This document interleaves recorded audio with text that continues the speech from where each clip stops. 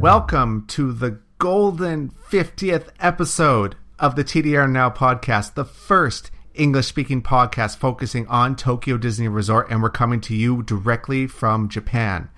You can find us on our website, tdrexplorer.com, on Twitter, @tdrexplorer, and on Facebook, facebook.com/tdrexplorer. I'm your host, Chris, the Chief Content Editor for TDR Explorer, and I'm the one eating all the seasonal food at the parks. If you want to follow me on Twitter, you can find me there, @BurnandLover, and also under the same name on Instagram. And joining me, as always, is my beautiful co-host, Patricia. Hey guys, I'm Trish. I'm the official photographer for TDR Now, TDR Explorer. And you can find me at Dream Sweets Love on Twitter and on Instagram. And I'm not eating the food still, but I have progress. I have 4.5 kilograms to go, and I'll hit my goal weight. And then there might be some flexibility. I don't know how much flexibility, but maybe a cocktail a month or something, or some sweets. We'll see. So is your goal to finish this before Christmas? Because you know Christmas has a lot of good food, right? I know. I do. I want to finish by, if possible, by November or the end of October. November. By November is more realistic. So you can do it. Because we have to go to the parks and have all the Christmas food. I can't have all the food because I'll be maintaining. Well, I'll buy one, you'll buy one, and then I'll eat whatever you don't eat. We can sample each other's food. Exactly, but I'll eat most of it. That's good. I like that. We'll do that. Okay, we got a plan. Okay, Christmas, we're doing this. All right, guys, you can hold us to that. We're gonna be eating around the parks for Christmas. Not Halloween. Not yet. But Christmas. Okay, so we're doing things a little bit differently this episode. It is our 50th episode. Can you believe it? 50 episodes? I can and I can't. Like it's a really weird thing because no, I can't. It's so like, to me it's kind of crazy because I remember, like, this was, I don't know how many years ago now, like just over 2 years ago, you and I were talking like, oh, we should do a podcast. No one's doing a podcast about Tokyo Disney. Yeah. We should do it. We're like, yeah, we should. Then we didn't, and then just decided, like, you know what? Let's just do it. Let's just start doing it. That's exactly how it was. We were just like, you know what? If we don't do it this week, we're never going to do it. And here we are, 50 episodes later. That is so crazy to think that we've done that. Well, I guess a little bit more than 50 episodes because we have a couple specials, but... Oh, that's right. Yeah, but those are, like, different. Yeah, those are bonus episodes. There you go. Bonus episodes. It's been so fun. Oh, I love doing this every week. It's gets me excited. It gets me to talk about the parks, and we actually learn stuff too because everyone asks us these questions, and sometimes we don't know the answer, so we have to go find out the answer. Yeah, it's like sometimes like things that we would never even like consider, and I'm like, yeah, that's a good point, or that's a good question. So it kind of gets us out of our comfort zone in a way. Yeah, I used to just sit around all day and watch shows, and now I do other stuff. Well, for me, I would just go to the parks and eat, and that's about it. Well, I still do that, but I go and do. Wait a minute. I go do other stuff while I'm eating. I walk and eat at the same time while I'm doing research for you guys, so you can have the best vacation ever. Because Tokyo Disney is the best Disney park. I think, in my opinion. Those are like fighting words. Like people in like Paris and Disney World and California and Hong Kong and now Shanghai are like, wait a minute, Chris. Well, if people want to come fight me, they're going to have to come here. We need to have like a battle of the parks one day. Oh my goodness, that'd be interesting. Wouldn't that be kind of fun? Like rate all the parks in the world, like on certain things. If we had like kind of a like shotgun questions where we had to answer them really quickly. Yeah. Like, we should do that one episode. Okay. I'm gonna write that down. Take notes. Taking notes. Okay. Whatever. Remember it later. Okay. So we're gonna be talking about our best and worst moments at Tokyo Disney Resort. That was from one of our listeners, and it's a great suggestion. And then we're gonna talk more about us, because every week we talk about the parks and we kind of share our experiences in the parks, but we haven't really told you guys a lot about us. So we're going to share our story with you guys, just so you can get to know us a little bit better. And then we're going to talk about where we're going to go next with TDR Now, TDR Explorer, and we're going to ask for your guys' help because you guys are awesome. But first, I just want to thank each and one of you that are listening every week, and those of you that have been with us from the beginning. We couldn't have done this without you guys. We really couldn't have. It's, as we said, it's a ton of fun doing this show, and every week it's something to look forward to, and we learn stuff. It's fantastic. I love it. I love doing it. I really do. What about you, Patricia? Oh man, it's like, and it's on so many different levels, right? Because like doing the show is one thing. And then you get like these, like I've said this a million times, so you guys are sick of hearing it, but like these hilarious comments on Twitter. And like when you're having a hard day and then you go check on Twitter and somebody said something like just really funny, you're like, oh, that's like the best. So like our listeners are amazing on so many levels. They contribute to the show. They give us amazing suggestions and questions and just interacting with you guys. It like, I don't know about you, but it brings a smile to my face every day. Like I really enjoy it. Like even when I can't reply right away, like I love interacting. So it's wonderful. Oh yeah, it's sometimes when I'm having a down day, I will just open up Twitter and I'll see all these replies, and I will read through each and every one of them. I don't reply to all of them sometimes. It's just time and all that kind of stuff, and then I forget. I know, I'm sorry, but it's just so much fun reading everyone's comments. And sometimes I would think, like, are we just talking to, like, just putting it out there? Is anyone listening? But no, everyone is definitely listening. And it's awesome. There's people from, like, North America, from Japan, from the UK, from Australia, New Zealand, France, Germany. Like, there's people all over the world listening to us. And that is amazing to think that we're reaching all these parts of the world, and we have this one thing in common. We just love Tokyo Disney Resort, or they're going to love Tokyo Disney Resort because you're planning your trip to come here. Yeah, and another thing is like every once in a while, like people will come and they'll ask you to like have time to meet up, and it's been such a pleasure meeting so many people from different walks of life. And like you said, it's just this hobby that ties us together. But like that's what makes it so cool. Like people that you would never have met otherwise. And and Disney people are just so friendly and warm in general. I mean, there's always the crazy people that are kind of like really weird. But other than that, like in general, people are like super super friendly and sweet, and you make really really good friends sometimes. So thank you. I don't know. I'm not going to say names because I don't, for privacy reasons. But thank you for the people that we've met. For the spending time and chatting and just giving us the pleasure of making your acquaintance. That's been wonderful. Yeah, it's been quite the ride so far, and we're going to keep going. That's what we're going to do. We're going to keep going. We're going to keep bringing you the best information about Tokyo Disney Resort to each and every one of you because we love it just so much.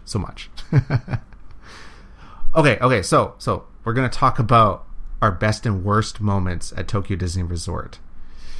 Patricia, I'm gonna get you to go first. Okay. Sorry. And this came from Warren. So thank you, Warren, for that awesome suggestion. Thank you, Warren. Okay, so Patricia, what was the best thing? It's really hard to say. It's really because, there's just so many like really, really, really good memories. Like, I think for me, the 25th anniversary in general was just so fun because it was like at a time in like my son's life when he was about I want to say he was a baby. He was like 2 years old, I think, and 2 or 3 years old, and we had a big circle of friends at the time due to a mutual connection, and we had like a babies group that would meet, like 10 babies sometimes, like all together with their mommies, and we would like do attraction switch and things like that. But I remember like a few like standout moments was one of them was Halloween, where they were running like I think 5 parades at the same time. There was a greeting parade. There was I think 2 Halloween parades. Like there was a daytime version and a nighttime version. There was a daytime parade and there was electrical parade. I think that's what it was. And we would just wait all day in the same spot with like a group of friends and just like catch the parades all day. The kids were wearing their Halloween costumes and just playing with each other and having a fun time and just spending the entire day just enjoying, the TDR entertainment. And another anniversary memory was like the first day of the 25th anniversary was like running to get a spot and watching the opening ceremony and all the characters running out of, like, I'm talking like, I don't know how many, there's like hundreds of characters just coming out of the castle, and everybody, like the dancers wearing costumes from like the different shows since the beginning of when the parks opened. And that was just like phenomenal. Like I'll never forget that. And then maybe the last one was like just the shows that year, like Mickey's Dream Company. Loved that show. The Christmas show that year with the crazy stage where they were doing like the stunts with like the bicycles and like the skateboarding, and it was like the stage that would like wrap around and they would interact with the audience with like throwing balls into the audience and stuff like that. It was just like such a blast and such a fun year. Like I'll never forget it. So maybe that sounds amazing. It was really amazing. It was oh my goodness. Oh my god. I mean, I can't even begin to express. And that was so funny because at the time, people were saying, oh, this doesn't compare to the 15th anniversary, which, okay, to be fair, the 15th anniversary was, something maybe we'll never see again. That was like craziness. But I thought, man, I would give anything to have the entertainment from like something even similar to what we got for the 25th anniversary. I am really curious about the night and day version of the Halloween parade. I'm going to have to look that up on YouTube because that sounds amazing. I didn't even know about that. Yeah, they used to do that. Oh, my goodness. And I missed that. They used to have, like, oh, my God. There was, like, a rock and roll one year where that would also take... The nighttime version was completely different. Oh, wow. But that is... Yeah. That's crazy. Yeah, it was crazy. And the 25th anniversary was, like, villains. Oh, and they used to sell the Halloween costumes for the kids to wear, too. Oh, my goodness. That sounds amazing. It was. I still have Kai's mysterious masquerade costume. Oh, I love that. So after we're done recording this, okay, I'm going to go and just watch YouTube videos for the rest of the night. That's what I'm going to do. Oh, you have to. Check out... I will do that. It was Disney Sea, but check out Mickey's Dream Company. And okay, Mickey had like... either 4 or 5 costume changes in that show. Holy cow. That is ridiculous. Yeah. And that was for Disneyland's anniversary. So it was like cross parks. Oh, wow. They really went all out. They did. It was really neat. Oh man. I wish I got to see that. And that was like one of the year like Duffy was really blowing up. So they had a bunch of different park costumes with like the 25th anniversary logo. And there was like the custodial cast costume. There was the like haunted mansion costume. There was like all these different the hotel costume, like all these different park related costumes for Duffy. And they would sell out like in days, like a day or two, and it would be gone. Huh. And we would get pins. We got like a ton of pins. Like all you would have to do is show up on a day and everybody at the park would get pins. I think it was like 25 pins or something like that they handed out throughout the year. Oh my goodness. Pin collectors in the US would have loved that. Oh my goodness. I wonder how much those pins are worth now. I know. I have a bunch of them. There were some days where I was just like, forget it. It's raining. I'm not going. So I went for like, I got most of them, but like, yeah, I wonder. I have like a bunch of them in my closet. You should go on eBay or Yahoo Auctions and just take a gander and see. Check it out after the show. maybe, just maybe, you can retire off that. Who knows? Because everybody in the park got it that day. Yeah, you never know. Okay, so I guess I can share my best experience. Yes, please do.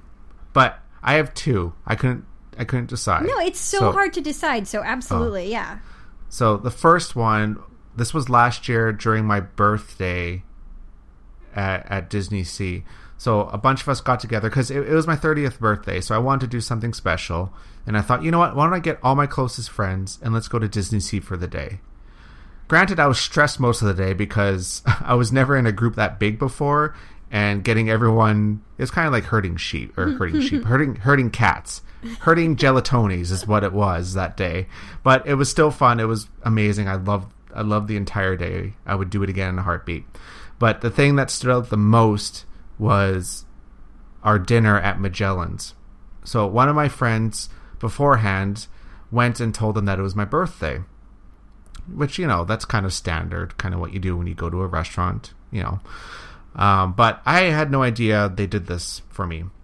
So after our dinner, a bunch of cast members brought out a birthday cake, and they all started singing happy birthday to me in English.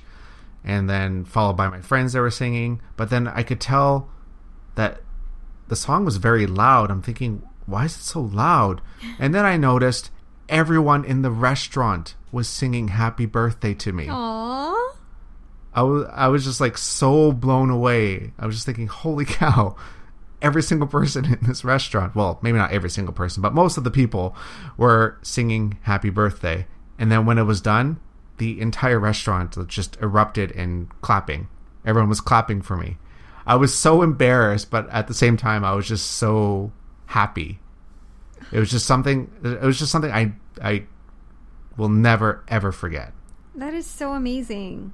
It was so much fun. I loved that, and it was kind of neat looking around the restaurant and like making eye contact with all these other people that I have no idea who they were, and they were like genuinely happy for me, like they're clapping and smiling. It was just an amazing feeling. I loved it. The other thing was watching the sunrise from the SS Columbia on New Year's Day. Seeing the very first sunrise of the new year at, I don't know what it was, like 4 or 5 in the morning, because the sun comes up really early here, even in winter. So it was just like after a really busy night at both parks, because for the New Year's you can actually hop between the parks after a certain time. I think it's after midnight. Mm-hmm. You can hop between them. So after a long cold night, just seeing that sunrise, it was magical. I loved it, and I can still picture it clearly in my mind.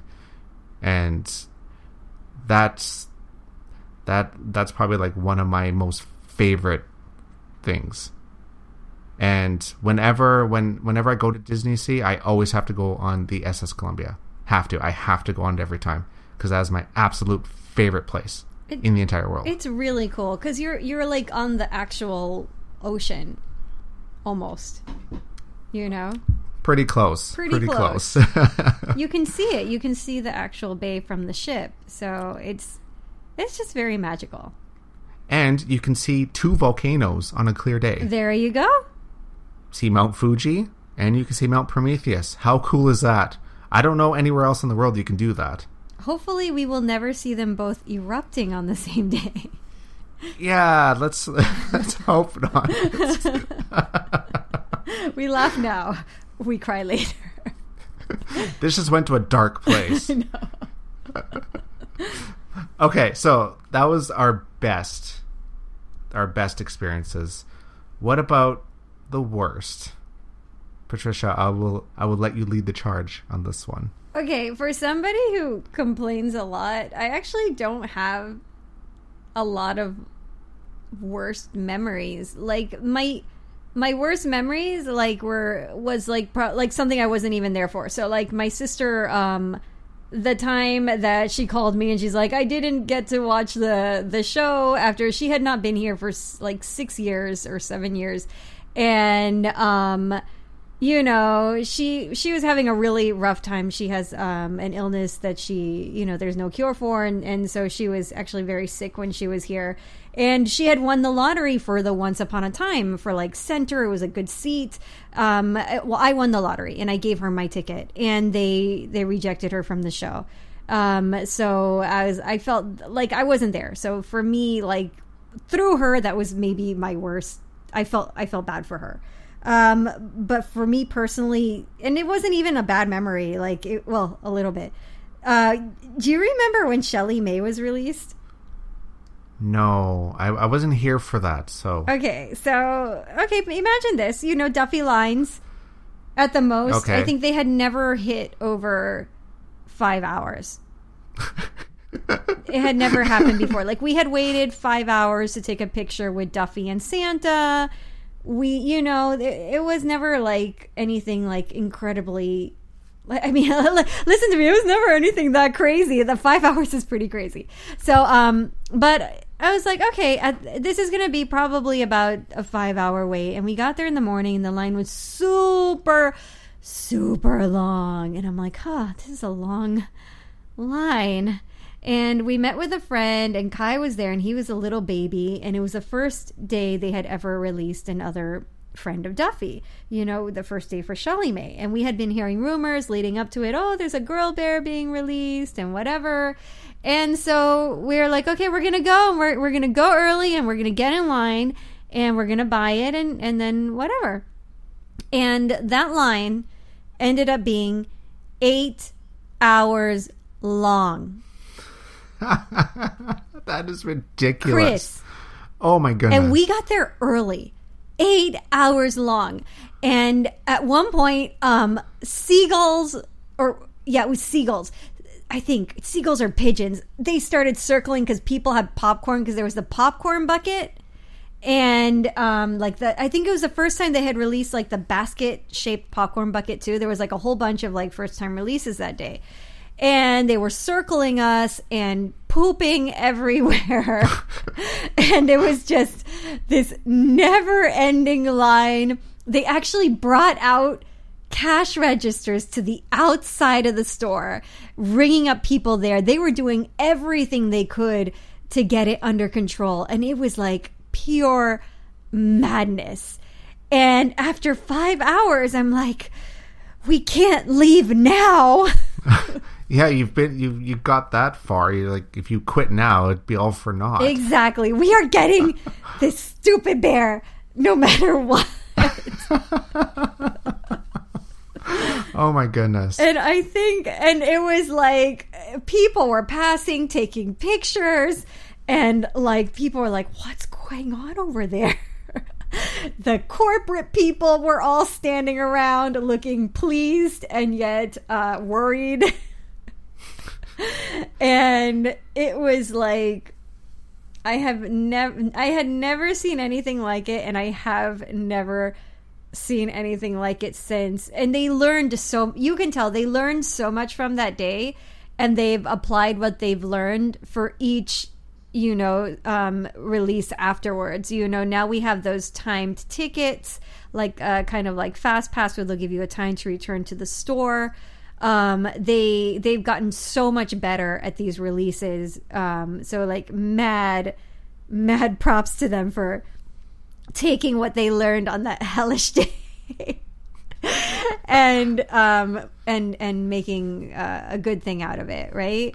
But I can't even complain about that, because looking back, all you can do is laugh, and in the end, it's a fun story. So, and we got Shelly May, and I remember meeting up with a couple of friends at a restaurant later. I'm like, here, this is the bear, and I throw it on the table. I had to dodge a lot of seagull poop to get this. You have no idea, because once the seagulls saw all that popcorn in that 8-hour line, it was freaking crazy. You have more will than I do. I don't think I would have done that. And with a toddler, Chris. Oh my goodness. You are dedicated. You are dedicated. I can say that much. This is why my son doesn't want to go to Disney anymore. You scarred him for life, is what you did. Okay, Chris, your worst memory. Well, so this was back when I first moved to Japan. I was living in Japan for a week, and I wanted to get my annual pass. So, not knowing anything about the parks, because I visited twice before that when I visited back in 2010. So I was going in blind, and I said, you know what, I really want this annual pass because I'm going to go all the time, and I know I'm going to go. So I went there, and I didn't speak a lot of Japanese at all, like beyond the basics. So I got there, and I had to go to the ticketing center, which is in Ikspiari. Well, there's a couple places to get your annual pass, but that's where I went. And that was a challenge, because the girl didn't really speak a lot of English, and obviously I didn't speak a lot of Japanese, and it was late at night too, so there wasn't a lot of people working, and I was already stressed enough as it is, just from moving to a different country, and now I'm trying to get this passport, annual pass. And so I got the form, I started filling out the form, and there's a lot of Japanese on it, and I don't know a lot of the stuff on it, so I'm like, it's stressing me out, and I'm almost like on the verge of a breakdown, because I'm like just so stressed out. And then when it came to pay for my annual pass, I used my credit card, and guess what? My credit card did not work. No! Everything they tried would not work. They tried entering it manually. They tried swiping it. They tried everything, and it would not work. I was so embarrassed. Was it because it was an international card, you think? I still don't know. So, like, after, with my broken Japanese and everything, I told them I was going to go phone my bank and then come back. And they said, okay. Well, seeing I was only there for a week so far, I didn't know where to go to phone overseas. Like, I didn't have my phone yet, and I tried one of the pay phones, but I could not figure it out for the life of me. I don't even think you can make an overseas call without like a card or anything. I don't know. Oh, I tried, nothing worked, and by this point I was like, I just want to go home. I'm just like so tired, and I'm stressed out, and I don't know what to do. So I thought, you know what, I'm going to go to the Disneyland Hotel. So I went to the Disneyland Hotel, and thankfully there was a cast member there who spoke perfect English. So I explained to them the situation, and I asked them, is there any way I can phone my bank overseas? And she went and got her manager. She explained the situation, and I was able to phone my bank overseas. Yay. Turns out my credit card was fine. There was nothing, like, there was a note on my account saying that I was going to be using the card overseas. So they said it was nothing on the bank's end. It's over at Disneyland. I said, okay. So I had to go and explain that to the cast members. Again, back at the cast members at the ticketing center. Oh my God. And again, like, I was just like stressed beyond belief. I was just, everything that went wrong did. essentially is what happened. And then I went and this is how I found the ATM, the 7-Eleven ATM in Ikspiari. And I pulled out cash to pay for my passport. So I finally, after probably a good 2.5 hours, I finally got my annual pass. And was that stressful.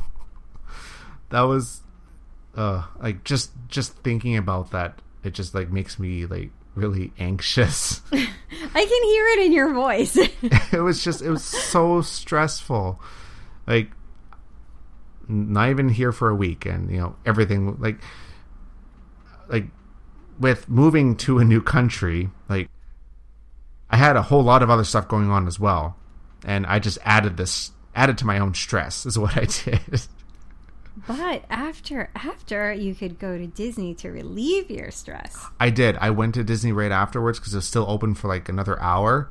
I went there and I celebrated. I had like, I don't remember what I ate, but I ate something. You ate something, right? I ate something because I was hungry by that point. But I remember doing like a little victory dance after that. But at the time, that 2.5 hours was the worst. The absolute worst. It was terrible. But I got through it. So I guess it has a happy ending. I mean, like, what does that say about TDR that our worst experiences are, like, not that bad? That's true. That's very true.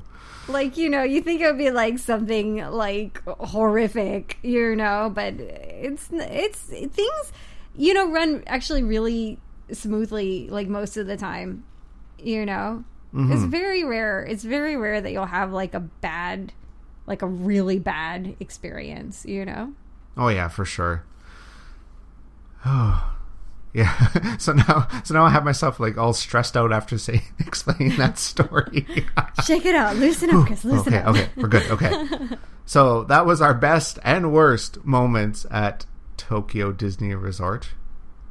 So now let's talk more about us because, you know, I like talking about myself. We're narcissists, totally. Who doesn't? So next we're going to be just answering some questions about just us in general, about like how we got here and all this kind of stuff. So I want to say thank you to John who gave us this fantastic suggestion. Thank you, John, for this entire section, and he gave us a bunch of questions. So I cherry picked some of them, and we're going to go through them. And then we also have other questions from other people. So we will give shout outs to them once we get to those questions. Okay, so let's just get right into it. Well, first off, Patricia, how did you end up here? Like, how did you end up in Japan? Like, you're from Miami. How did I end up How did you end here? up all the way over here? Even I don't know. Okay, so what happened was we were actually living in... Okay, funny story. I'm from Miami, but at the time before moving here, we were living in Urayasu, which is where Disneyland is, not Tokyo. Urayasu's sister city by Orlando. And my husband was working for a game company there, and there was a massive layoff for the project that he was working on. So he needed to find a new job, and we found that there was like for him better job opportunities here. So we moved over here. This is actually where he's from originally, his country. And we were looking at different areas to live in. We looked at Makuhari, we looked at Tokyo, we looked at like kind of like the different areas, and we kind of fell in love with the city we live in now, Shin-Urayasu, where right by Disneyland, which also Urayasu is a sister city to where we were living before, which is really neat, you know, and we didn't know that before we moved here. And you know, we had a small child, and this area is just loaded with parks, a lot of young families, and it's wide sidewalks. It's like totally not like any other part of Japan that you've been to. So it's just a great place for families. Like one of the only places in Japan actually where the birth rate has gone up. So we love it here, and that's how we ended up moving to Japan. Wow, that's short and sweet and to the point. And I mean, like, the thing is, it's an international marriage. So one of us is always, you know, there was always the chance that we'd be moving to one of the other country or a completely different country, you know? So, I mean, we knew ahead of time before getting married that there was always a chance to move around, because when you're in an international marriage, that's just, you know, how it works out. Mm-hmm. So, yeah. That makes sense. How about you? How'd you get here, Chris? Well, I got here by plane. I hope so. So I used to actually live in Japan before this time. This was back in 2003, actually. I graduated from high school in Canada, and I was always friends with the Japanese exchange students back home in Canada. And so my teacher, she was in charge of all these students all the time. And so, I always grew really close with the Japanese students. We always became really good friends. And a lot of them I still talk to today. We're still friends. And after just before I graduated high school, my teacher, she asked me, she said, would you be interested in going to Japan? And I said, to do like a student exchange? She's like, yeah. Has that something that you ever thought of? And I said, not really. Like, I didn't think little old me from Prince Albert, Saskatchewan, with a population of 30,000, 40,000 people would, you know, go to Japan. You know, that was something I always thought, you know, it'd be cool to visit one day, but I never thought of like just actually living there. So I said, yeah, sure, why not? You know, I was 18 at the time. So I thought, okay, sure. Fast forward, I went on the student exchange. I was in Japan for 6 months. I was up in Tochigi-ken, actually, near Utsunomiya City. Oh, what was that like? I was inaka, really rural. It was super rural. I was the only foreign student in my school. So not like there was next to no English. There was a couple teachers that spoke English. It was really like fully immersive experience for me, which was amazing. I loved it. It was hard at times, which we will get into in our next question. But yeah, it was a fantastic time and I loved it. So once I went back to Canada, I always said, you know what, I want to go back to Japan at some point, either to visit or to live there again, because I really enjoyed it. I really enjoyed myself. So fast forward to 2013, I came over here on a working holiday visa. I was 28 at the time, and a working holiday visa for Canadians, the cutoff age is 30. So once you turn 30, you're not eligible for this working holiday visa. Yeah. So I thought, you know what? This is a now or never type of situation. So I saved up money for a year so I can come over here in case I couldn't find a job. And so I had money to travel around, live, and all that kind of stuff. And came over here, and it's been almost 3 years later now. 3 years later now. So that is here nuts, I am. man. It's been a long journey to get here. But it's so funny, like the little things that happen early in your life that affect the outcome later as an adult, right? It's amazing thinking about that. Like, I think, like, thinking how I got into Japan and all that kind of stuff, I think it was my teacher that day when she asked me, would you like to go to Japan? And I said yes. That's so cool. Who knew that it would change my life completely? Who knew that? It's amazing. It's really amazing to think about that. But like moving to a different country that's completely different from our culture, like, you know, Canada and the US, we're rather similar because we're, you know, North American culture. So, you know, we have our similarities, of course. Yeah. So there's a transition to living here. Like, it's a big transition. Yeah, any foreign country you move to, it's a pretty big transition. Culture shock. Yeah. It's real. I never really took it seriously. I'm like, culture shock, that's not going to happen to me. I know what I'm doing. Oh, how wrong I was. Thinking back to my first month in Japan when I was here in high school, I don't like saying this, but I wanted to go home. Like, everything was so different. Yeah. I remember crying myself to sleep a couple times because I was just like, I just want to go home. Like, I'm sleeping on a futon on the floor. I'm eating like fish, like for every meal I was having fish because, you know, that's what my host mother prepared. Yeah. Like everyday things I can't do anymore because I can't communicate with people. I'm going to school and I don't understand what anyone's saying to me. I have to wear a uniform. It's hot. I have to ride my bike to school in this uniform. Like I have to do these club activities, and like it's just like everything changed all at once. And it was that first month here was ridiculously tough. I really did want to go home. I really did. But I'm so glad I didn't. I think there's like it's like the mental shock too. It's like, it's weird because you're enjoying it, and at the same time you have like that like shock to your system. And like you said, yeah, you cry. Like I did a study abroad in France when I was in elementary school, and it was very similar. It's like I was enjoying it so much, but at the same time, emotionally, it was just like a really big shock, and it affects you like mentally. You know, like you're hearing a different language all day, every day, and like there's like little things that are like the same but slightly different, and it just throws you off completely. It's like really bizarre. Yeah, it's just it's much different than coming here on vacation. Totally, yes. Completely different. Oh my goodness. Yeah, just thinking, so fast forwarding to when I moved here again, I didn't have as bad of culture shock because I knew a lot of the basics already. Like I knew what to expect. But this time around, I was an adult. I had to take care of everything myself.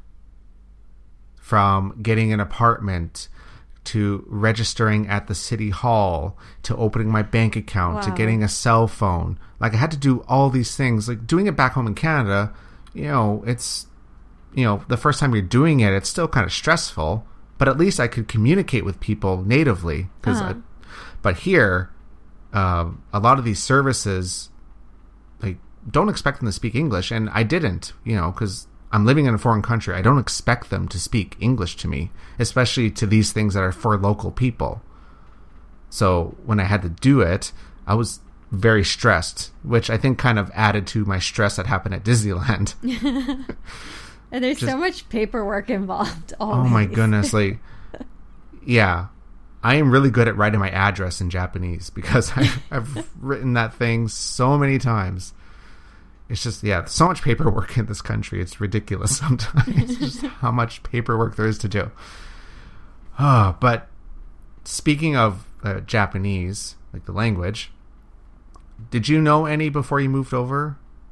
I did. I had, so Japanese is not my second language. Japanese is my fourth language. What? And, I didn't know that. Yeah. So I went to like kind of like an immersion school for French when I was in elementary school, and then so I always continued with my French. I've lost a lot of it now because I don't have a chance to practice it.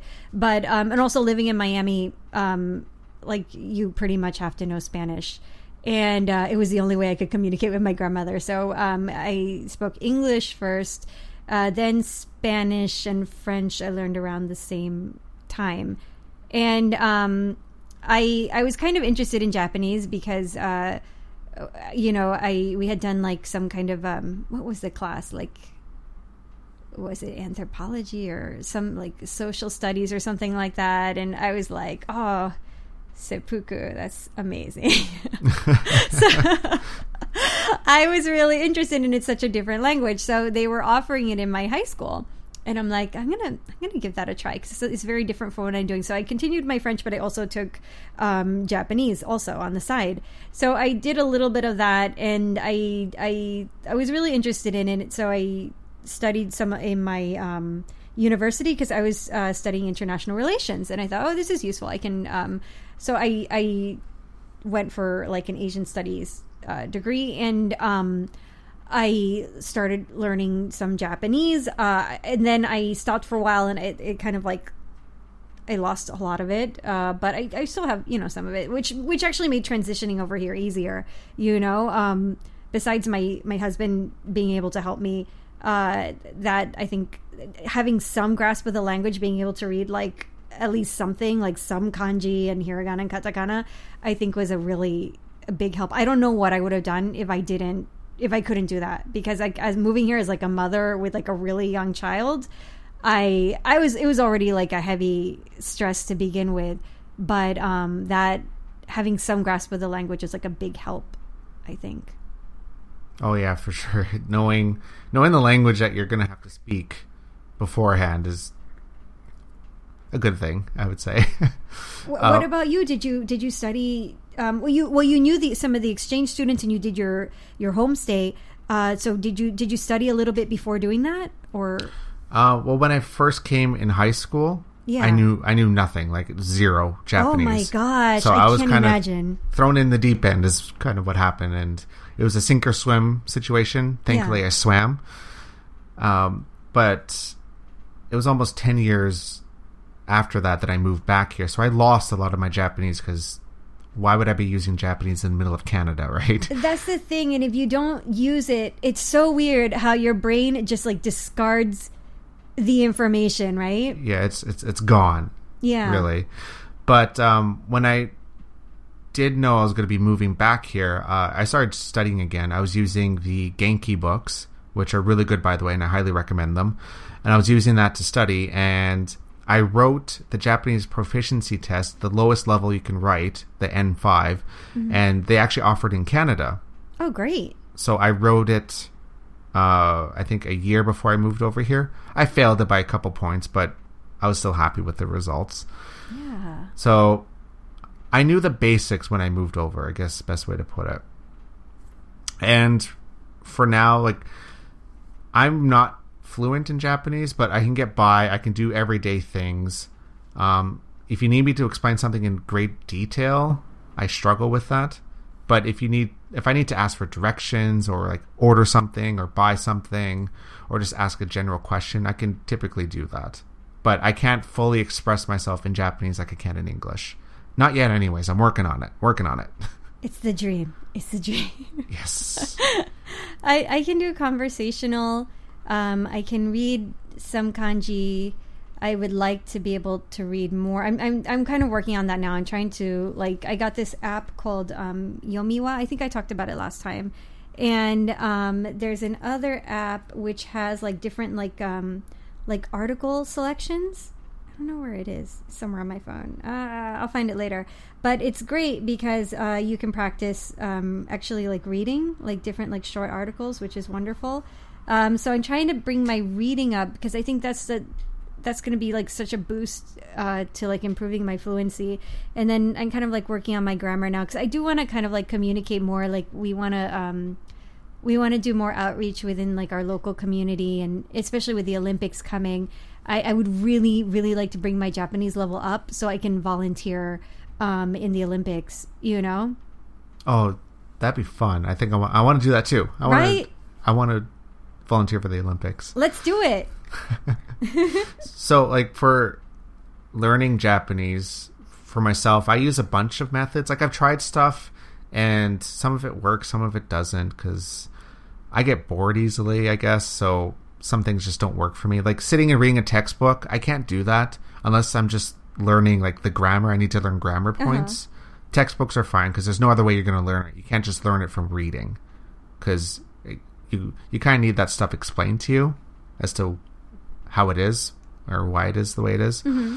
So I use the Genki books for that, which are perfect. But to like kind of keep up with it, well, for learning Japanese, I do a language exchange every week. I have a friend. His English level is very low, so which is perfect for me because him and we will do 1 hour in Japanese only. So he kind of helps me with that and corrects me when I make mistakes and stuff. And then we switch over to English, and then I do the opposite. I help him with his English. So that has helped me quite a bit. In my office environment, it's half foreigners, half Japanese. So I use my Japanese with the Japanese coworkers, so that helps as well.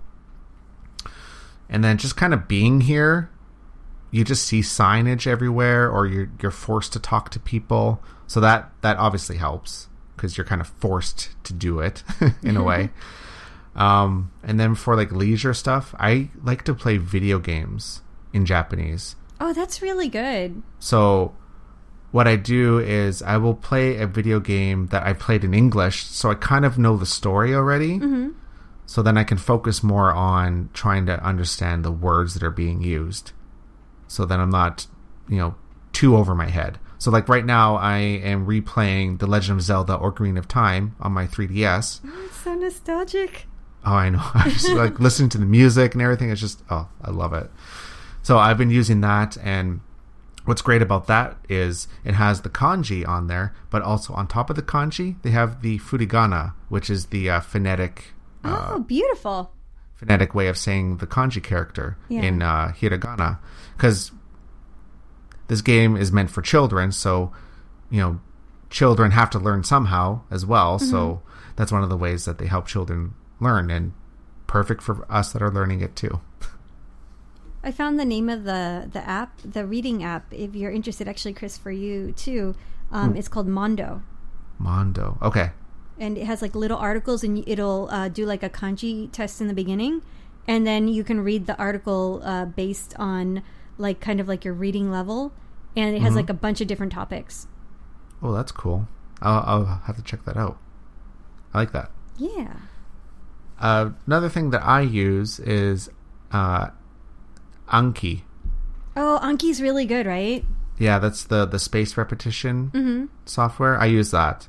That's more just to help me remember words. It's not like you don't really use it for grammar all that much, but it's more for just learning words. So I'll do that when I'm on the train or something like that, and I find it really helps. So talking about like all the stuff about Japan, learning Japanese and all that kind of stuff.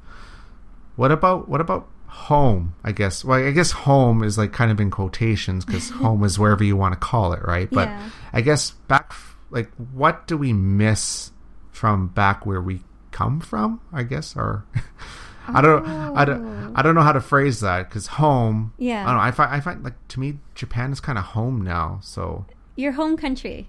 Yeah, our home country, where we come from originally. So for you, Patricia, what do you miss about? Oh my God, okay, so I'm from Miami, you guys know that, Florida. I miss Cuban food. Oh, I've never had it. It's amazing.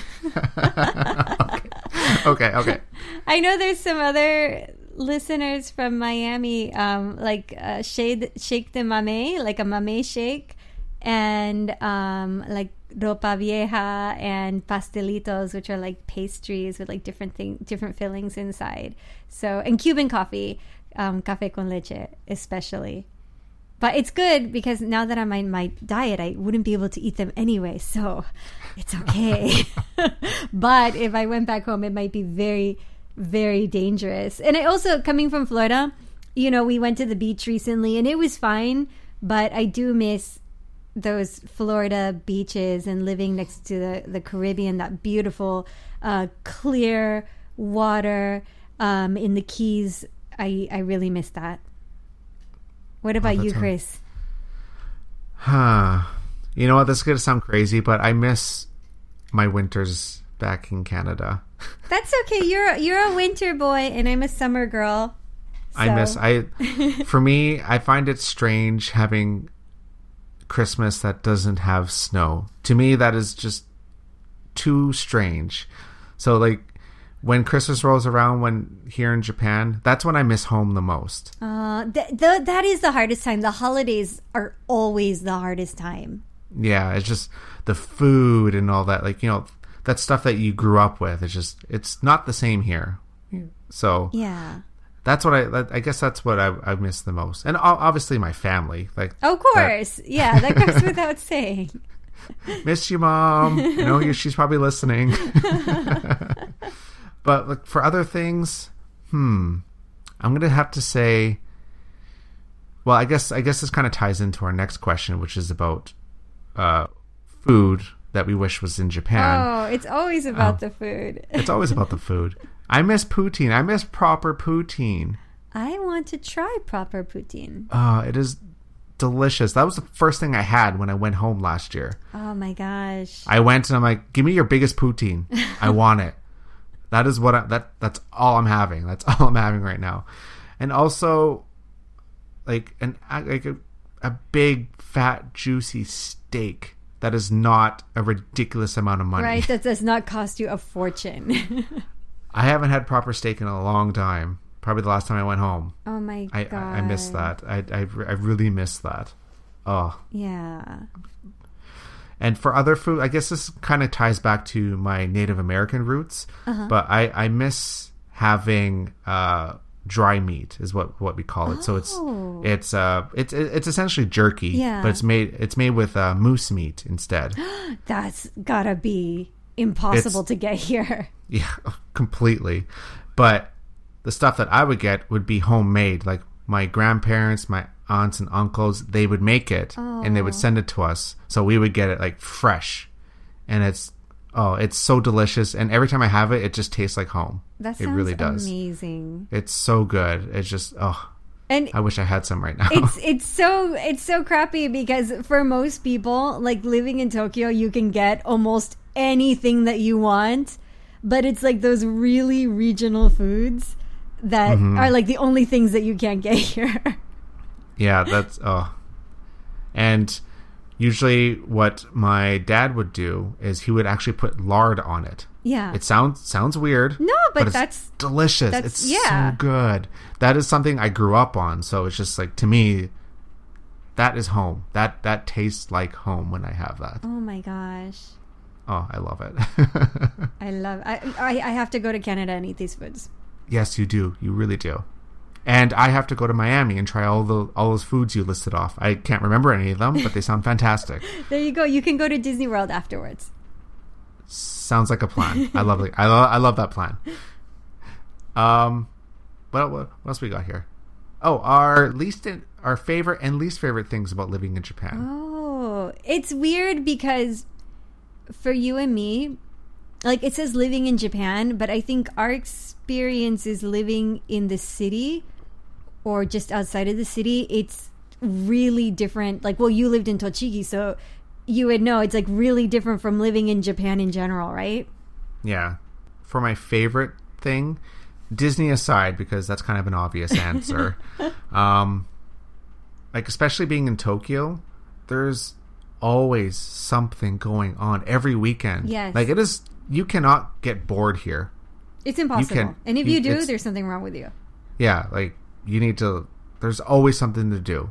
And it's always something big going on. Like there's a concert, there's a big pop artist coming here from, North America or Europe or something like that. Or Japanese groups are touring around.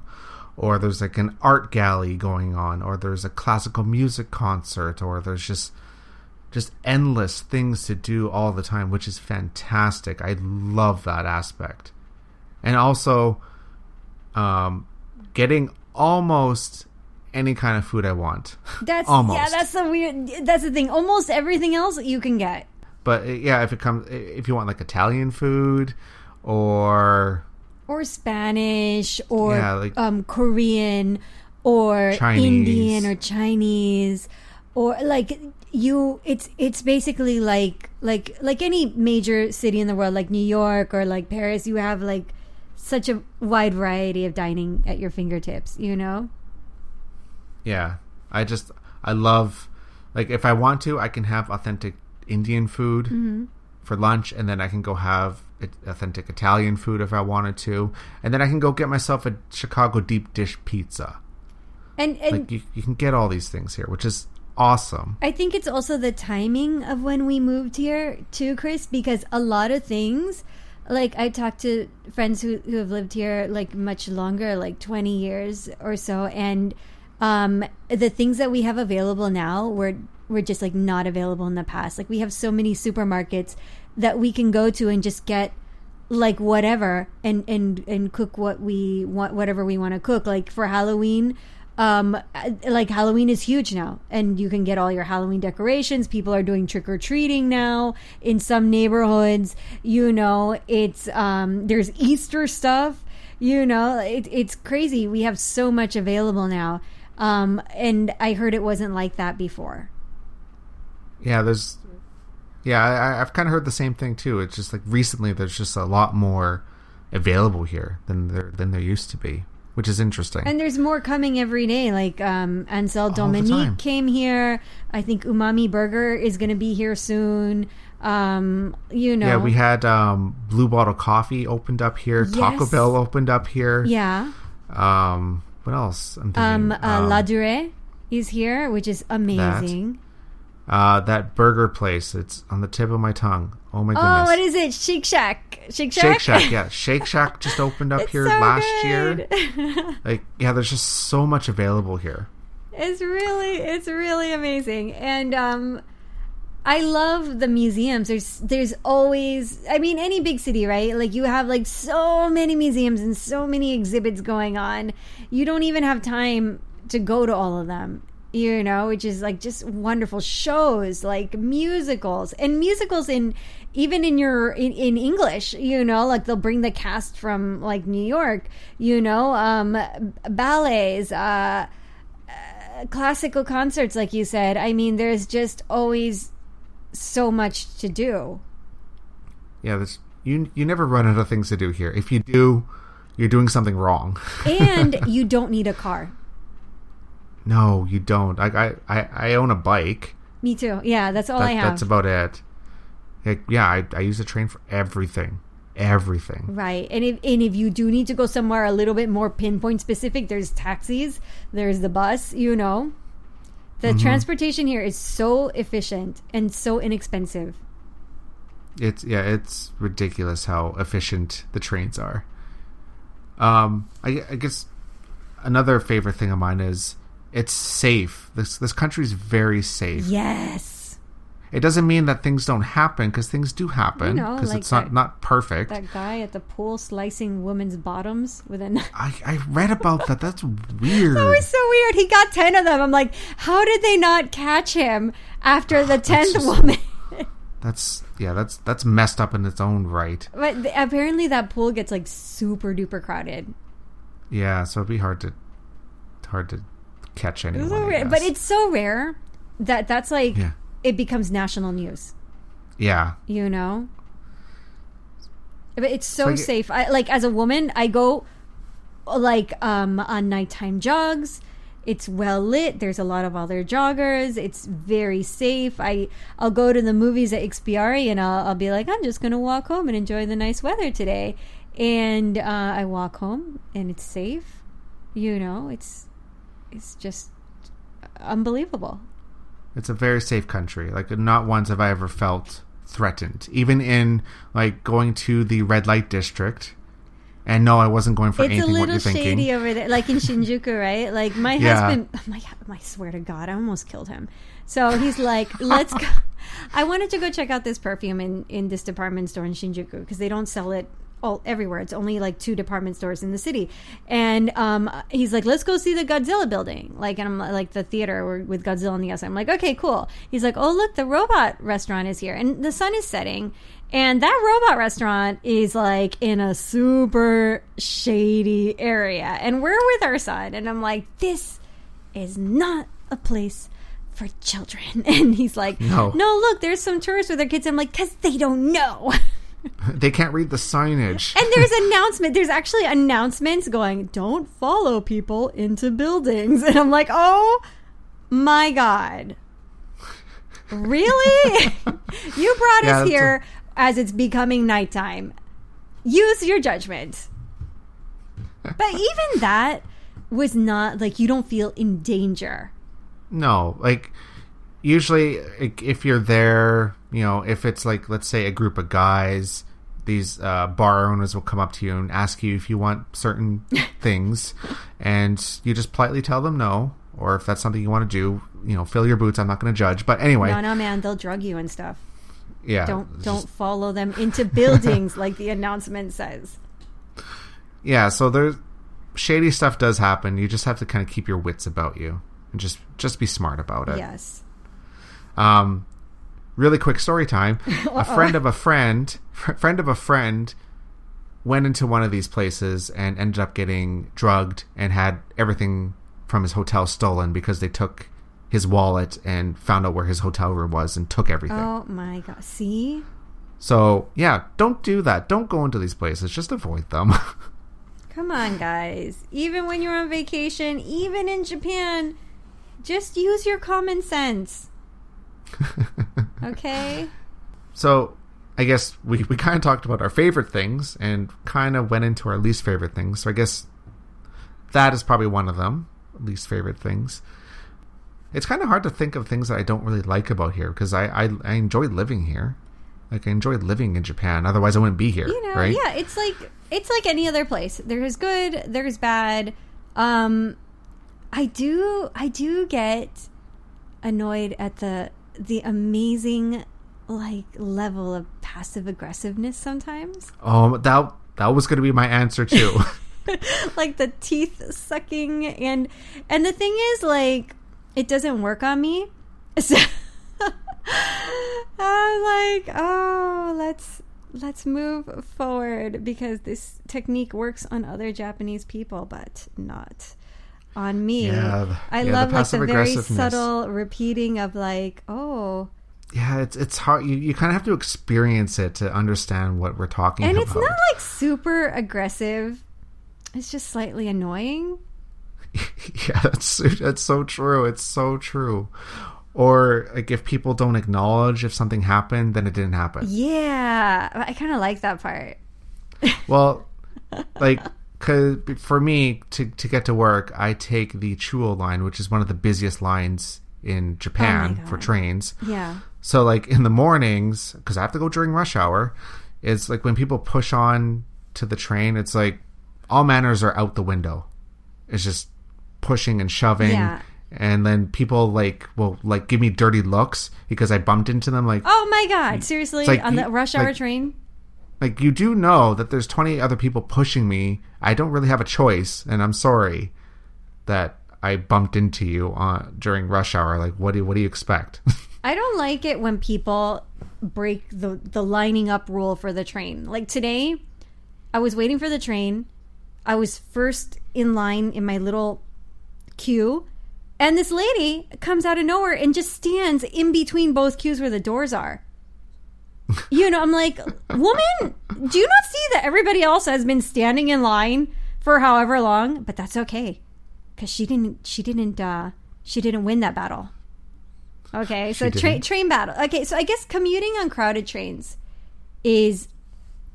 would be my number one, because usually I don't have to. So that can be really like mentally stressful and tiring, especially when it's hot. Rush hour, yeah. It wears on you after a while. It really does. Oh, okay. Number two thing that I don't like in wintertime. You're all dressed up. You're wearing a coat. You're wearing a scarf, maybe ear mufflers.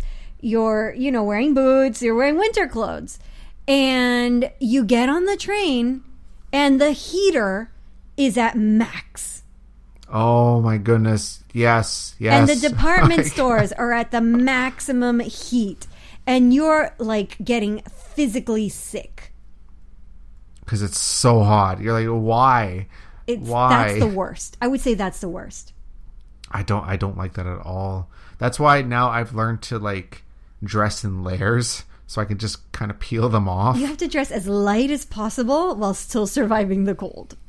That's I don't like that at all. That is the worst. The worst. And it's so weird that's the worst, you know? Like, can you think of like so many other places that you would go to and like the worst is like something so much more dangerous or annoying or something, and like the worst is like, oh, the heater's too hot. That's like the definition of first world. I swear problems. It is. It's our first world problem. Well, I guess in the summer it gets so humid and hot here that you have to sleep with like the air conditioning on because we don't have. Well, I guess that's another thing I don't really like is there's no insulation in houses. Okay, no. Okay, I've heard this so many times. Speak for yourself. Our house has insulation. Yeah, but you guys live in like a really modern building. That's true. So you're kind of exempt from that. You're lucky. Whereas I live in a building that was built in the 90s. Oh. So speaking of kind of like old-fashioned things, do you hang your laundry outside? Yes. I would say 99% of the people here do. Yep. And I used to too. And Chris, I got this amazing washer dryer. It will change your life. You have to change over to this. Okay, so like for the listeners, like hanging your laundry outside, it's a big deal.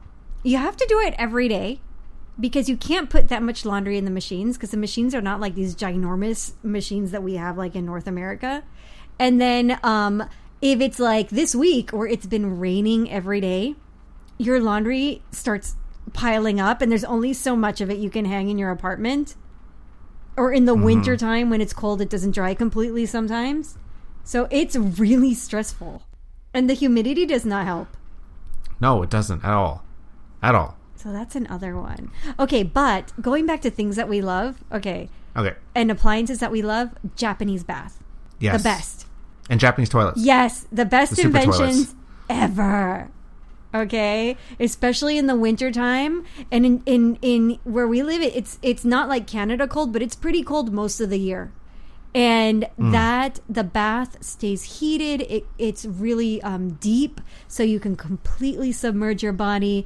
They sell these amazing bath salts and bath skin moisturizers, and it is just like a pleasure experience. Love it. Love. I never used to like taking baths back when I lived in Canada. Here, love them. Absolutely love them. It's a must. Okay, so enough about Japan. Let's bring it back to Disney for a little bit. Yeah, that's right, because this is a Disney podcast. Gosh darn it. So, well, for all these past questions that we answered, thank you to John. Shout out to him for coming up with all those questions. Thank you. So next we have one from Showcase Wishes on Twitter, and he asks, why do you love Disney and what got you interested in it? Oh, man. This goes deep. Keep it short. Keep it short. Keep it under half an hour. Okay. This is... I will be completely honest with you, and it's basically brainwashing since birth. Okay. So I've been going to Disney World since I was an infant. Okay, I could not walk, I could not talk.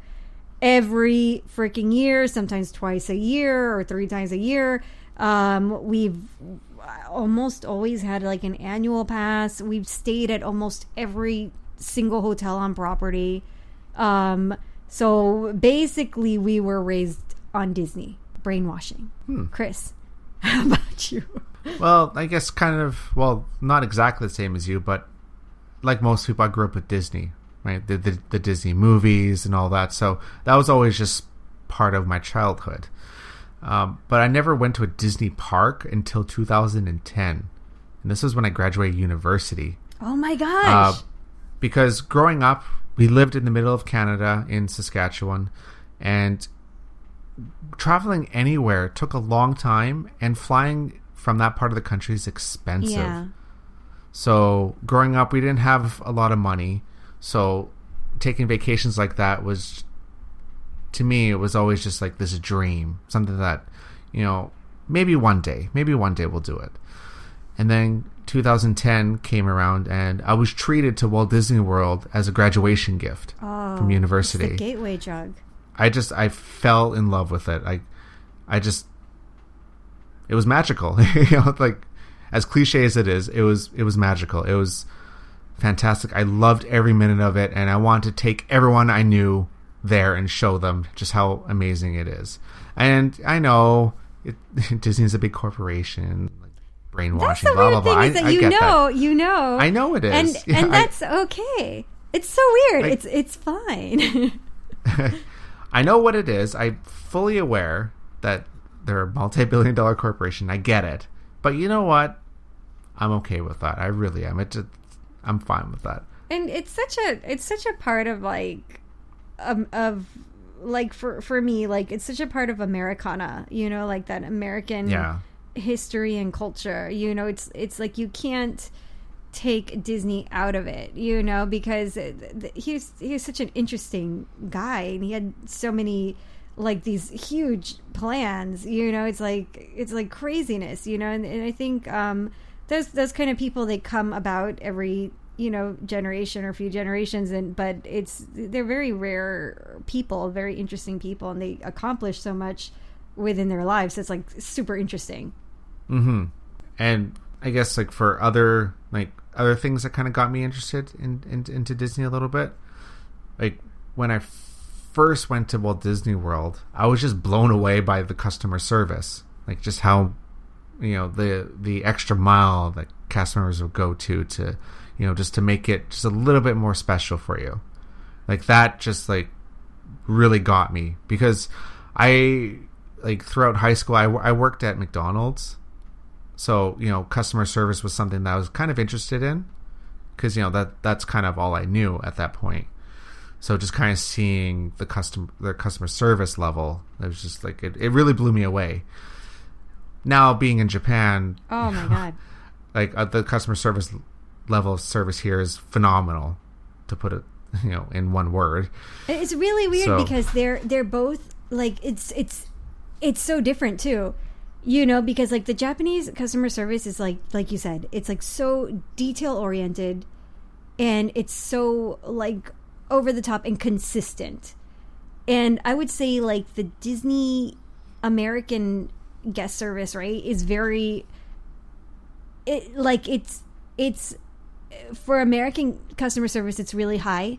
And then on top of that, there's all these creations of special moments that they can't necessarily do here, because they try to keep the experience standard. So at like Disney World, they'll create like these quotation mark magical moments, like these really special things that kind of like really make your vacation like you'll never forget it, right? Like whether it's staying at like Wilderness Lodge and being invited to the roof to see the fireworks, or a cast member taking you to like kind of like the back area where you can see like one time we were at Mission Space and this guy took us to like the control room and we could like mess around with the buttons and stuff like that, and like just like these really interesting moments that you would never get to do normally. It's like it's weird because like it's they're both really good, but in different ways. Yeah, that's a really good point. I like for the Japanese customer service, I love the consistency. Yes. So I know what I'm going to get every time I go. Like if I go to Starbucks, I go to McDonald's, or I go to insert store name here, I know what I'm going to get, because they are so keen on consistency that it's just like it's very comforting. It really is. Like, and especially like, we mentioned earlier, like the crowded trains and like all this stuff. So that level of consistency helps to make like this comfort level that you kind of need to get through your day. When you have like a really hectic day of commuting and at work and a lot of high pressure, and then that kind of like it kind of smooths things out when everything goes as it should. That's so true. You kind of need that balance. Mm-hmm. I agree 100%. So thank you, Showcase Wishes, for that awesome question. So we have one more. We have one more question, and this comes from Jonathan on Twitter, and he asks us, how do you view the parks differently after 50 episodes of the show in comparison to how you viewed them before TDR now? That's a really good question. That's a really good question. That's a really good one. I like that one. I really like that one. Should I go first, or you want to go first? You go first. Okay. I don't even know how to start.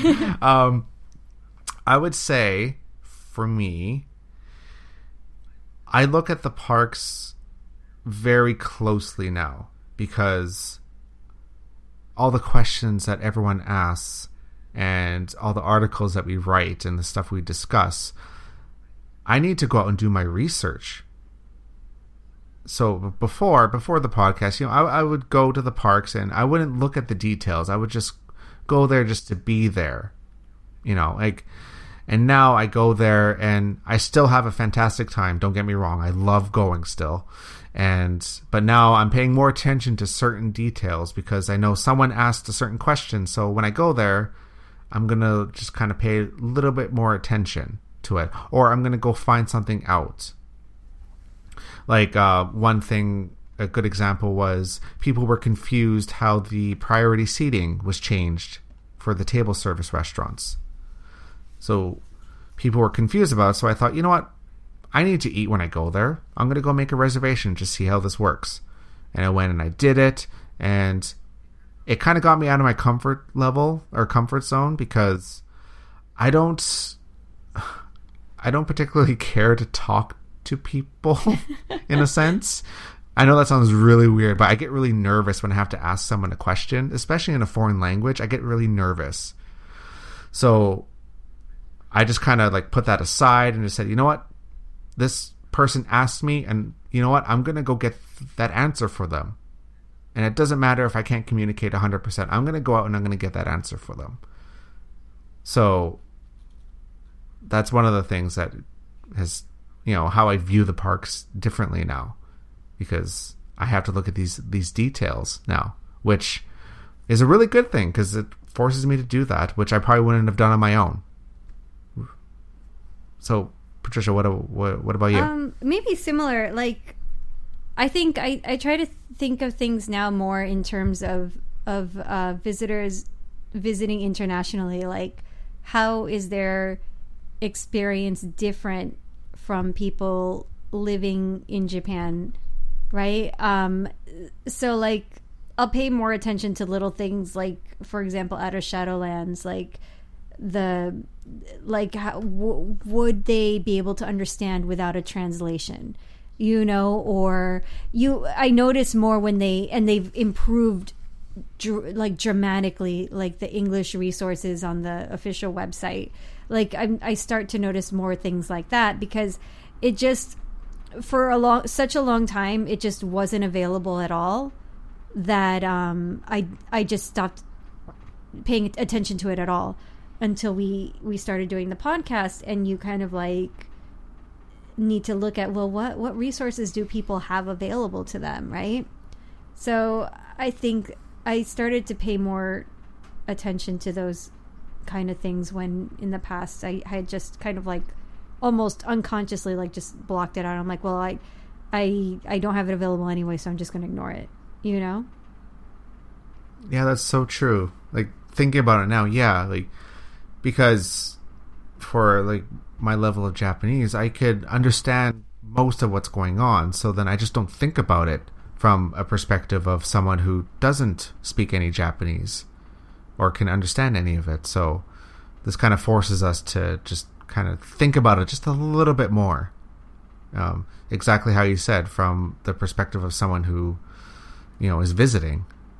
So it makes us better at conveying our message and all that to everyone. And I think one of the good things coming out of the Olympics coming to Japan in 2020 is that now everybody's starting to think about those things. They're starting to think about how are international visitors going to deal with train delays. The announcements right now are mainly in Japanese, and sometimes there'll be an English announcement, sometimes no.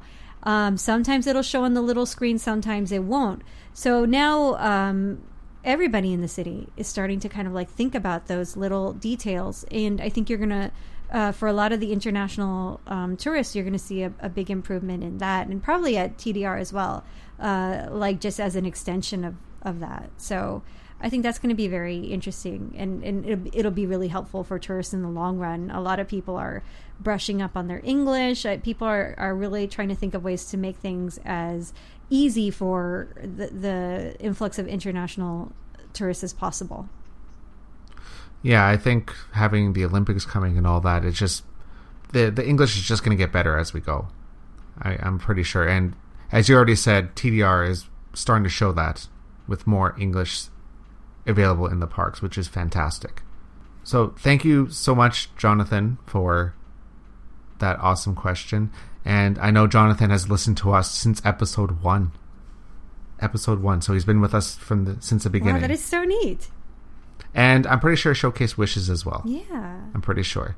And I want to say, John, I'm not 100% sure, but John, if you've been with us since the beginning, awesome. If not, you should go back and listen to them.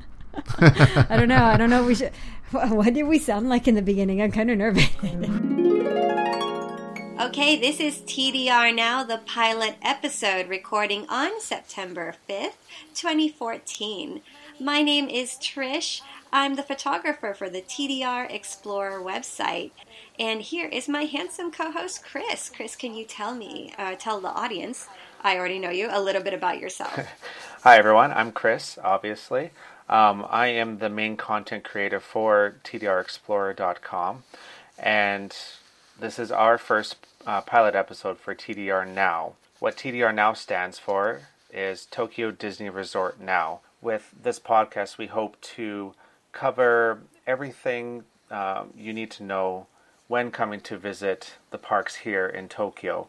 So we're going to cover things from tips, tricks, the latest in news, the latest in all the happenings, new merchandise, all those things, and we're going to cover it in English, since there's not a lot of English speaking podcasts or even websites for that matter.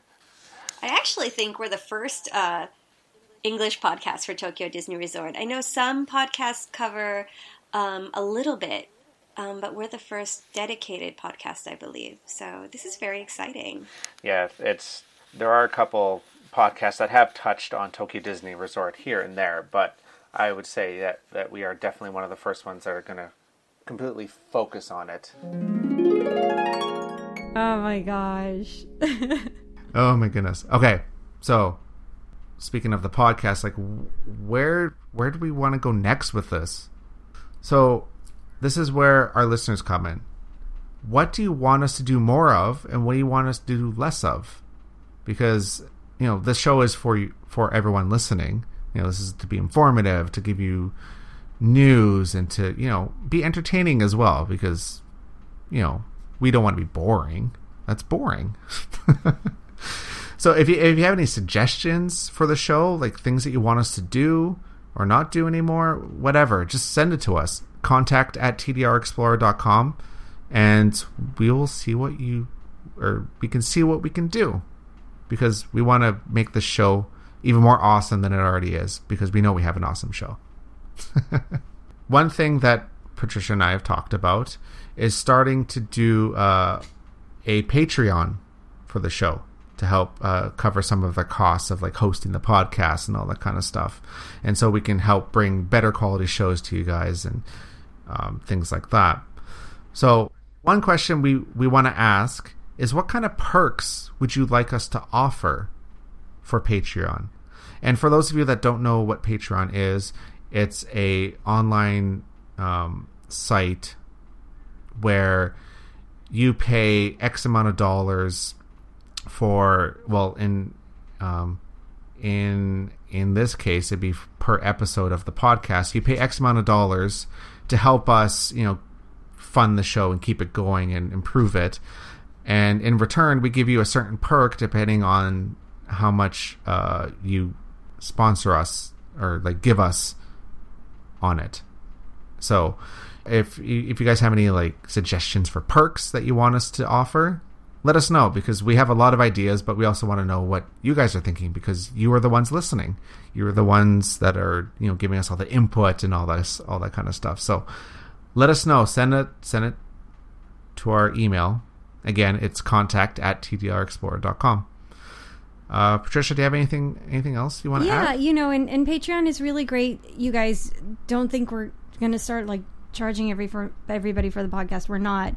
It's purely voluntary. I've used it in the past with podcasts that I enjoy, and it's you can cancel at any time.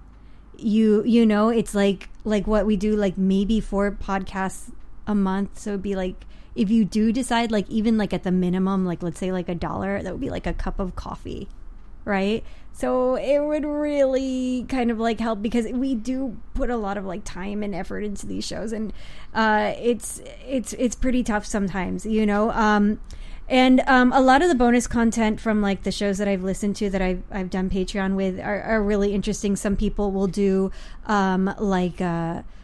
let's say a bonus content Some people will do early release for episodes. Some people will do chats, like online meetups and chats, live chats, things like that. So if you think of anything really interesting, like Chris said, send us your ideas. If there's something that you want, tell us what you want, and we will totally look into it. And I think it would really help keep the lights on at the TDR Explorer Studios. Definitely. It would definitely help us out a lot. But you guys, it's been 50 episodes, and I cannot express how grateful we are. It's just like really big. The you guys have been along on this this Disney journey. Yeah, like how did we come up with content for 50 episodes? I still don't know how we did that. I don't know either, because OLC's not coming up with that much content lately. We're coming up with a lot of stuff. We really are. And I'm thinking, are there things that you're interested in? Are you interested in I was thinking one thing that might be interesting is TDR history, kind of look at attractions that have closed or big moments in TDR's past. What kind of content are you guys interested in? Because it's hard. It's so hard to say. What do you think, Chris? Yeah, eventually, we're going to cover everything when it comes to trip planning. So we want to, branch out to some other stuff as well. The stuff that's interesting, history and all that kind of stuff. And also maybe, I know we've done this in the past with a few episodes, but more stuff on Japan as well. Because when you come here, you're not going to be just going to Disney most of the time. So there's going to be other stuff you want to do in Japan. So why not have us give you some ideas, to do in Japan, because we live here. So, we don't just go to Disney all the time, although it does look like it sometimes. But, there's other stuff we can also talk about too. So if you're interested in us talking more about Japan in general, maybe some more trip planning stuff that's a little more general about Japan, let us know. And we could start working that in more as well. Tourism in general. And also, I think we'd like to hear more of your voices, right? Find a way to fit in audio comments and things like that, right? Wouldn't that be kind of interesting? Send us some questions in audio format and we'll put it in the show. For sure. And this guy, Giorgio, right? The Gelatoni guy. I would have loved to have heard how you actually say the phrase in Italian. I want to hear that audio, So, because Chris and I, we kill it. It's not good. Yeah, we butchered that. We really did. We're just I can feel the cringe from the other side of the planet. But I think that I would like to see more interaction with you guys. Hear your trip reports.